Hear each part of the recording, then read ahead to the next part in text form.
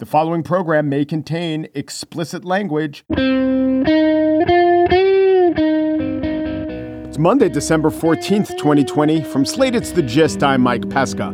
One last message put forward by the Zodiac Killer has been solved. The serial killer, known as Zodiac, who gained infamy in California in the late 60s, would send codes or ciphers through the media. Some were cracked pretty easily, so he made them harder.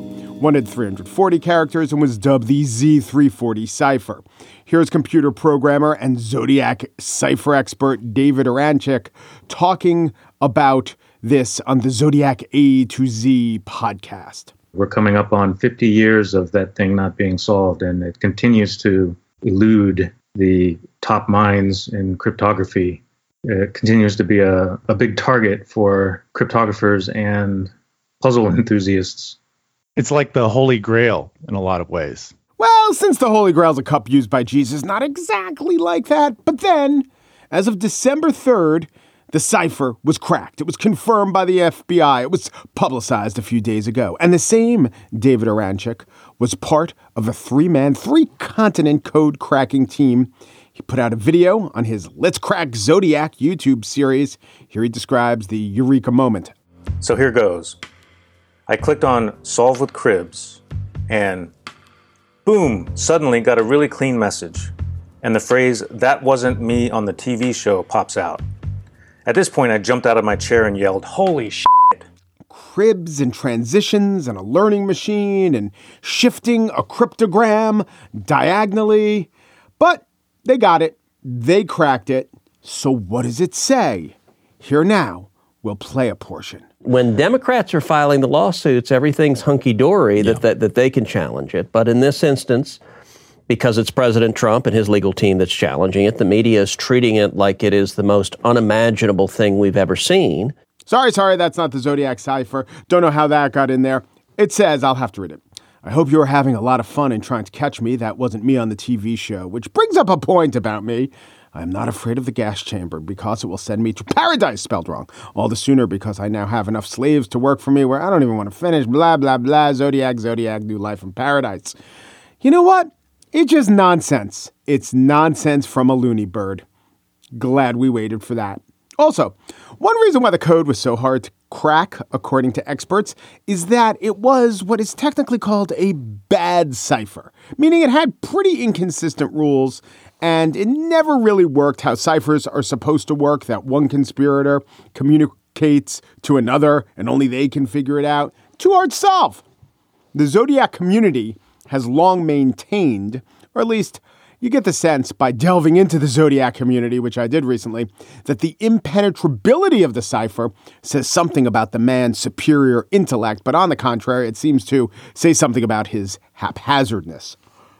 What's interesting is that a couple years ago, the History Channel had a special on the Zodiac Killer, a series, and it ended with them saying, we've done it, we've deciphered, that's where you get the word, this very cipher, Z340.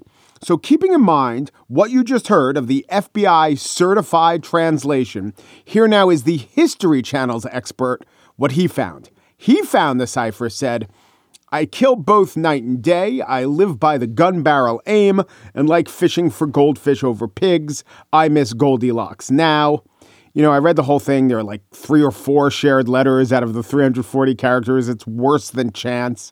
None of the phrases were the same as in the real one and the History Channel's one. I will also read you line 9 from that cipher. You ready? Richard M. Nixon. That's the line. And what about this fantastic, disastrous whiff? It appeared on the History Channel. How did the cipher or the Zodiac cipher community treat it? Well, it is good to know they mocked it, and they mocked it roundly. They said, you're not going by any rules. You're deciding that some symbols need to be ignored. I will now quote mysteryciphers.com. The motif of this anti-pattern is the codebreaker dreaming themselves into an intense imaginary journey into the world of the codemaker and bringing back as their prize a sample of their vision. All they have is the enduring conviction that they have solved it, a conviction that gets strengthened the brainier they are. That strikes me as insightful, actually. It is why a lot of times believers and even originators of deranged theories are of above average intelligence. To use the zodiac deciphering as an analogy to our times, belief in, say, Q theory and other amateur hunts for solutions, maybe even things that don't need solutions, you do see why wildly implausible solutions will abound. People get deep into this and they come up with their solutions. But solutions that don't hold up against scrutiny will at least be laughed away by intelligent people, even within the most obsessive communities, which is a good thing. The question is, will the community defer to the wisdom of the authorities? Will the wisdom of the authorities within the community have the ability to discern the plausible from the fantastic? When it comes to zodiac cipher people, yeah. When it comes to Q, no. Last point on the zodiac, he's annoyingly overrated. I don't find him that clever. He didn't really evade capture in ways that make you say, what a genius. He was just working against investigative tactics that were barely born. Yeah, he had some shtick. He did a bit of costuming. He had a little bit of interest in branding. So to him, I say, may you rot either in hell or the U.S. Senate. And now, remembrances of things Trump. And it's not just Trump that we remember, it's Trump's cabinet officials. Remember Trump's original choice for labor secretary, Andrew Puzder? Now, considering some of the charges leveled against Biden cabinet officials, that they're friends with each other, team of buddies, right? Sick burn. Or that the defense nominee might need a waiver because he was quite shamefully a 4-star general 4 years ago. That is that guy's flaw. Listen to the reporting on Andrew Puzder, at the time the former CEO of Hardee's withdrew from consideration. Andrew Puzder also has a checkered past as the CEO of the company that owns Hardee's and Carl's Jr. Decades ago, Puzder's ex-wife levied charges of domestic abuse against him, which she later dropped. She also appeared in disguise on Oprah Winfrey's TV show to talk about domestic violence. His confirmation hearing had been delayed 5 times, and he recently revealed that he hired a housekeeper who was undocumented. Puzder's company is facing numerous labor lawsuits. He's also been a critic of Obamacare. He's criticized the $15 minimum wage. Here's a quote about Hardee's marketing by Puzder. I like beautiful women eating burgers in bikinis. I think it's very American. I used to hear brands take on the personality of the CEO, and I rarely thought that was true. But I think this one, in this case, it kind of did take on my personality. During the past 4 years, Puzder has authored a book, The Capitalist Comeback, The Trump Boom and the Left's Plot to Stop It. Joe Biden, on the other hand, has not announced a pick for labor secretary. But Senator Tom Cotton has criticized his picks in general by saying, quote, now he's surrounding himself with panda huggers who only reinforce his instincts to go soft on China. You know what? Put that panda in a bikini, have it drool bamboo over itself, and now we're talking leadership. This has been Remembrances of Things Trump. On the show today, I spiel about the judges who saved us from ourselves, not ourselves, Trump. But first, Matt Iglesias is what they used to call a public intellectual. Now they call such a figure a guy on Substack. But since nearly everyone is a guy on Substack, what sets Iglesias apart is his mastery of the issues, his clear writing, and his willingness, I'm going to say eagerness, to stray from ideological silos. Oh, also, his aversion to adopting an enticing name for his newsletter. It's called Slow Boring. I want to talk to Iglesias about a really insightful column he wrote before the election when he was writing for Vox about Democrats and the Latino vote and the arguments that were uncomfortable to make in the progressive sphere that, in retrospect, should have been made more. That and more with Matt Iglesias up next.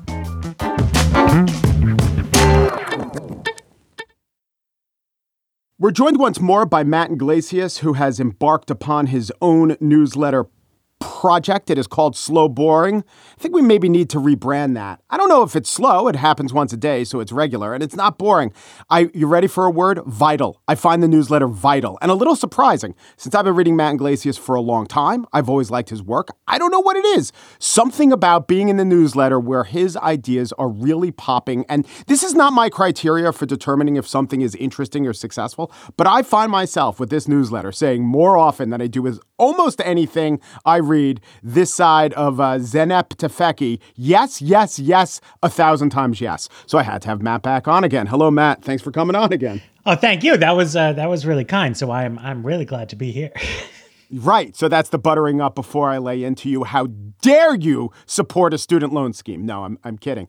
But let me ask you this. Do you feel, I don't know if the word is liberated. Is there anything different? You wrote long form for Vox. Maybe there was a different editorial structure. But do you feel that there's anything different about the quality of thoughts that you can express in the newsletter versus what you were doing Vox days? To me, it's like a return home. I was a blogger going way back to when I was a college student. When I worked at Slate, a big part of what I did was blogging.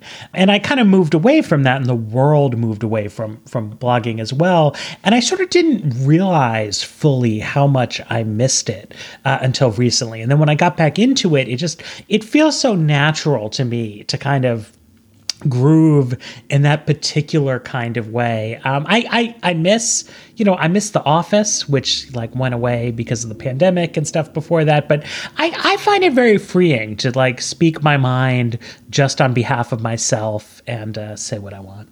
So a lot of people who aren't familiar with your pre-Vox work or maybe even haven't read the newsletter, blogging could mean a number of things. And it could mean indulgence, and it could mean that you're doing scattershot number of topics and you're also being a little distracted. But I don't find that your newsletter does that. In fact, I find that your newsletter is more like we've assigned Matt Iglesias to write about this topic, which he's knowledgeable in, and we've pretty much let him have all the space he wants, especially because the we is Matt Iglesias.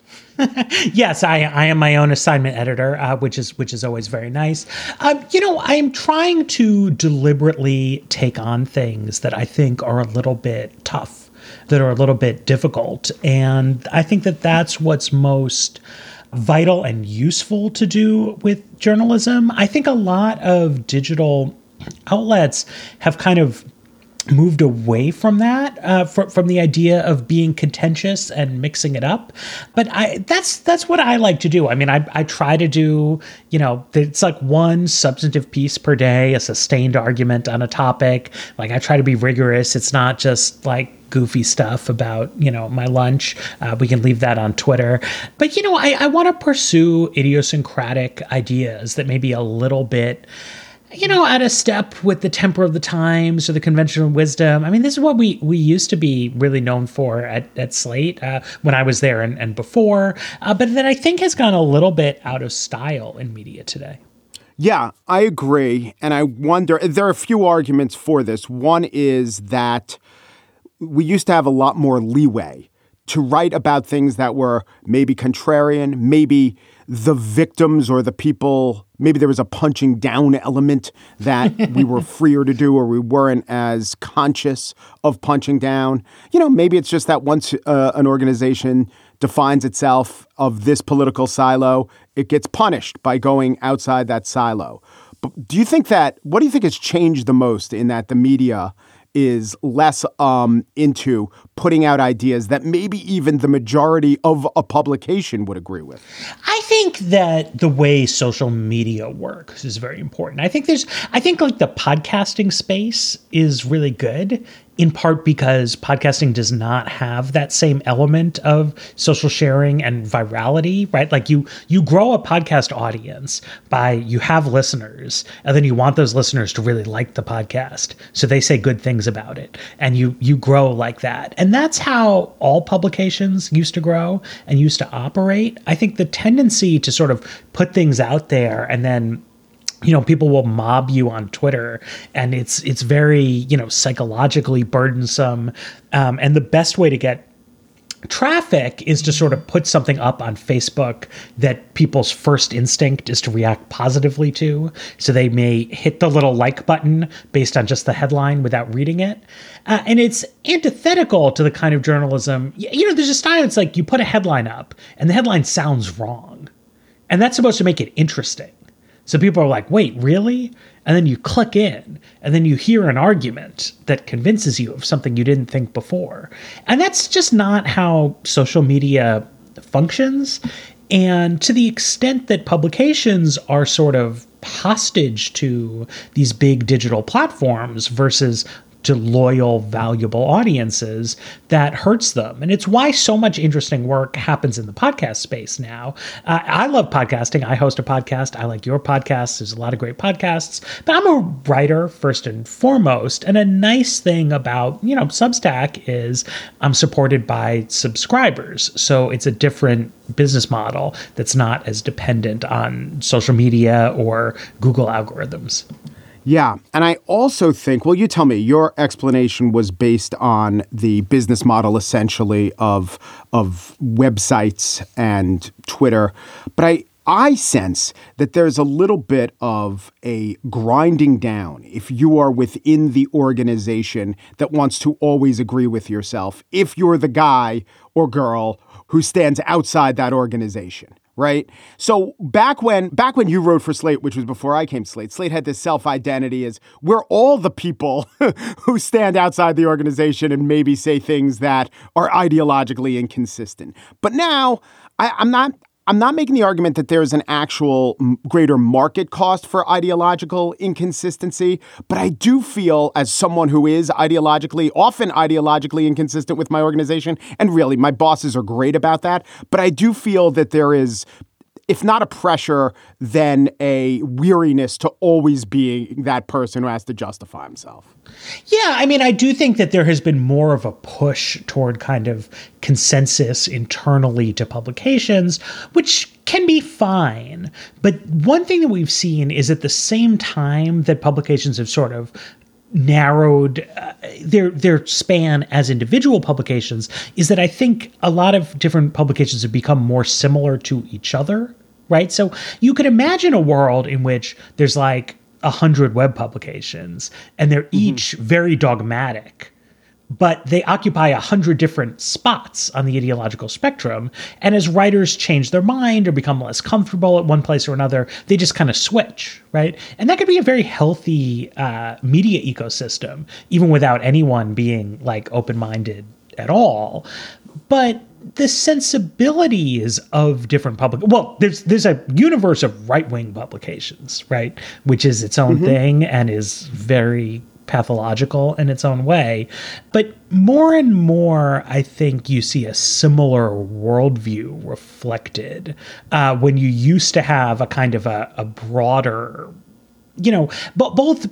some publications like Slate that were very writer-driven and people were just kind of all over the map, but also the publications themselves occupied more distinct positions. Yeah.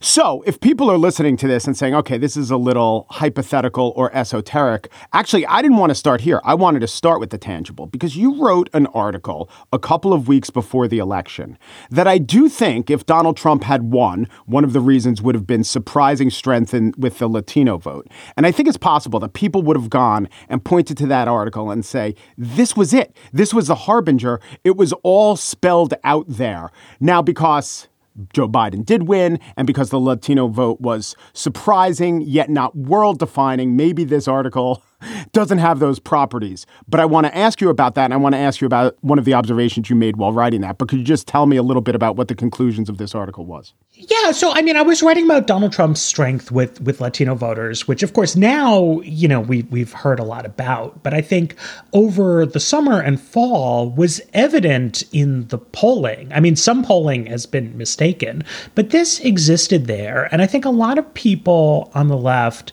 didn't quite want to see it because progressives have been telling this story about Trump and the Trump years, starting with him appearing down the escalator, saying that Mexico is sending rapists and murderers here. And it's that Trump represented a white supremacist politics in the United States. And when he won, that was a success for it. And if he lost, it was a failure of it. And the idea that there were a minority, but a non-trivial minority of people of color who looked at 4 years of Trump and said, yeah, we like this. This is good. We're on board for this. It just didn't compute with progressives. And there was intense reluctance to acknowledge that it was happening right up until, a week or so after the election, when the numbers just became undeniable. Right. Reluctance to recognize it was happening until a week after it happened. So here, I'll read a quote from you to you, and you wrote this reflecting back on that piece. While I was reporting on Joe Biden's somewhat surprising weakness with Hispanic voters, one Latino Democrat speculated to me that Black Lives Matter rhetoric might be turning off working class Hispanics. But he was so leery of being seen in any quarter as saying or doing anything critical of BLM that he wouldn't say anything about it on or off the record. Quote, I'm not touching that, was another's response to my query about the tenable position. My question is this an example of how the composition of the media got in the way of telling a story that was maybe necessary for democracy, knowledge, or even activism within the Democratic Party? I mean, I think in part the composition of the media, but in part it's bigger than the media, right? It was the internal dynamics of progressive politics were that you still haven't seen it, right? So there are Latino members of Congress. There are people who specialize in Latino politics for the Democratic Party and survey type stuff. And many of them, I think, believed or still believe that, Black Lives Matter from a white liberal to an audience of white liberals means a certain privilege checking, right? It's I am affirming that Black Lives Matter, right? I'm taking a step back myself. When you say that in the Rio Grande Valley, you're saying to a community that has traditionally been very loyal to the Democratic Party as part of an ethnic machine politics, it's like, well, do those lives not matter, right? In a more basic way, when you do polls on views of the police, Latino Democrats are much more positive sentiment toward law enforcement than Black or white Democrats. So it's not hugely surprising that you would see movement based on that, but nobody quite wanted to raise the concern, to say, hey, this is going to cost us with some people. Now, look, if it's the right thing to do, it's the right thing to do. If you lose votes, you lose votes. But, there is a substantial strain of cultural conservatism among working class people of color, just as there is among working class white people. We saw Democrats lose support from non-college whites over the years in a number of ways. And now you're seeing some attenuation with non-college, non-white voters. And it's something that Democrats need to think critically about. But that means thinking outside the bubble of sort of college-educated activists talking to college-educated reporters, talking to college-educated staffers, talking to college-educated grant makers, right, can just form this closed loop of sort of woke intersectional politics that doesn't reflect how the people who are supposed to be the subjects of it actually think about things. And tomorrow, we will talk more with Matt about how political coverage has changed. For one thing, it's no longer about explaining the motives of a politician who stakes out a compromised position as much as it is excoriating the politician for doing so. That and more with Matt Iglesias tomorrow.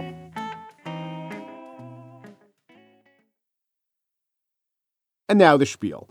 For years on this program, I have said of the threat posed by Donald Trump's malfeasance that our delivery as a country will be competent people doing their jobs. Judges, the military, the intelligence services, state and federal prosecutors, even some in the media, and lots of voters. Competent people doing their job. And it came true. Now, along the way, making such a statement opened me up to criticism because you could always say, oh yeah, look at these nut jobs on the right. Look at these conspiracy theorists, one or two of whom got elected to Congress and several of whom in Congress won't denounce the conspiracy theorists. Look at these generals, these couple generals who are saying nothing or even agreeing with Trump or serving in his cabinet. Look at these senators not saying anything or not saying enough or not doing their jobs. Well, yes, if the premise was every civil servant or elected official in the government would have to stand up to Trump, well, clearly that was never going to happen, and it didn't happen.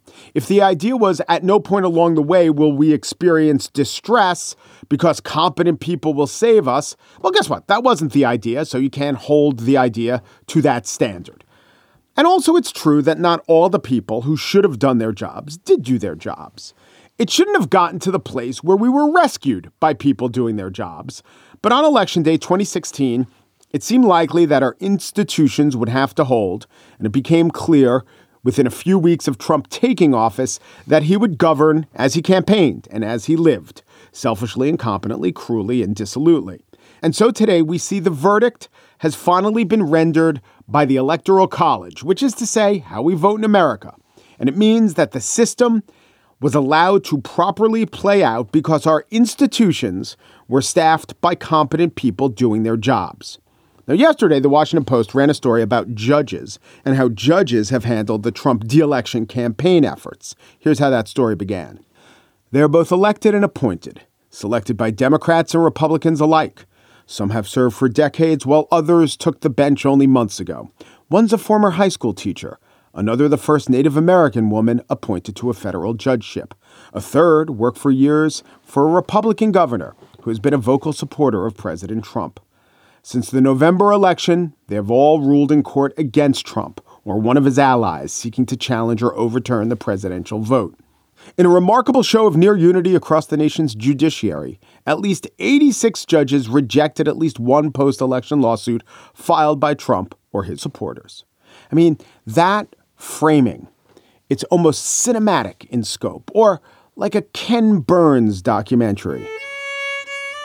They came from the hills and the hollers, from the cities and the towns, and even places without a name. The children of farmers and merchants, and in some cases, wealthy men. They came to stand as one with a message to deliver. No, Rudy Giuliani will not be winning this lawsuit. Sorry, Sidney Powell saying it happened doesn't make it so. But I don't know. Maybe it's necessary, maybe it's good to give the hero's treatment to these competent people doing their jobs. Maybe the way to raise the profile, raise the public appreciation of competent people doing their jobs, to not take them for granted, is to write a movie about them where they're the central character and they slay the dragon. Though I do think the reason that the Washington Post framed it so dramatically isn't to make a point that the mundane can be exceptional. The reason they did it was they really did fear that the center would not hold. Center defined as everything this side of the radical edge.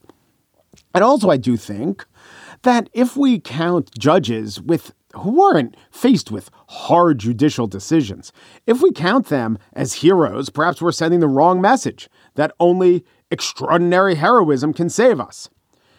So it is kind of heroic, or at least good, or at least a saving grace that judges followed the law, which is what judges are supposed to do. In the way, I guess, that it's heroic that train conductors follow the track, or that, we as drivers don't decide to steer into oncoming traffic all the time. It's a good thing. Saints preserve us if not, but maybe we're not all exactly flying high above the bar set for the exercise of professional duty. I got to thinking, so who were these competent people that did their jobs? Because, some didn't, some were incompetent. Tim Wu, writing in the New York Times, was thinking of that too. And he points out, and I think this is right, that it wasn't the checks and balances of the legislative branch. No, Wu writes, quote, what really saved the republic from Mr. Trump was a different set of limits on the executive, an informal and unofficial set of institutional norms upheld by federal prosecutors, military officers, and state elected officials. Right. And I would add to that, the people the Post is writing about, judges. Basically, we're talking about the oath takers minus the elected.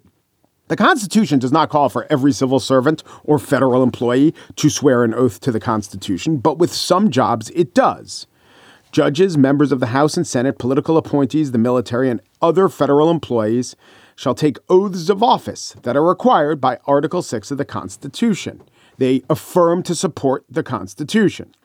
It might seem like because there are so many oath breakers out there, namely the elected officials and the administration's appointees, people who owe their employment to Trump, that the oath was meaningless or that betraying the Constitution was the norm. But that's not true. As a rule, competent, serious people did not bend, did not come close to bending, and this is a tribute to our system, didn't have a particularly hard time not bending. The Republicans, who owed their once and future employment directly to Trump, they were different. Not all of them. Not Justin Amash. Not Mitt Romney. In fact, we can name them. Tells you something. So perhaps we can articulate a rule upon reflection. The rule is, except in the cases where the individuals were highly pressured to act in self-interest, the national interest was followed.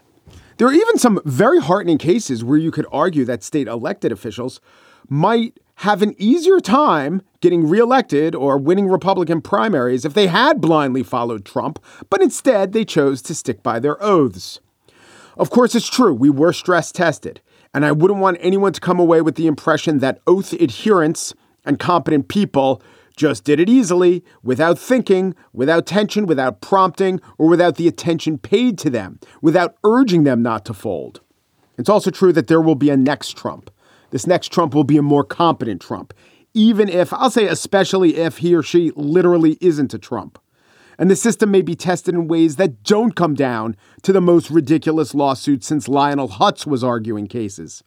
But competent people did their jobs. And let's realize that it is, in fact, the quality of competence as opposed to the quality of heroism that is required.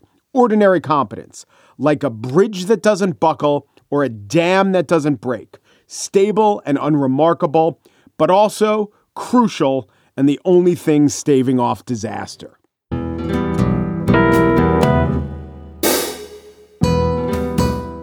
And that's it for today's show. Gist producer Margaret Kelly says purple blobs with dumb guy accents cavorting with garish clowns painted yellow and red. She likes it. She thinks it's American. She won't apologize. Daniel Schrader produces The Gist. How does he do it? It's easy. You substitute a series of symbols with their rough equivalent in semaphore. You ignore every third line. You go diagonally down to the left, and then you start on a new row. And when you're stuck, you just misspell Richard Nixon. Alicia Montgomery is executive producer of Slate Podcasts. She thinks we're all going soft on Australia. Just a bunch of kangaroo cuddlers and koala coochie cooers. Disgusting, really. The Gist. I do not for a second believe that Ted Cruz is the Zodiac Killer, but until they caught the real guy, I like Sam Brownback for BTK. Umpru depru duperu, and thanks for listening.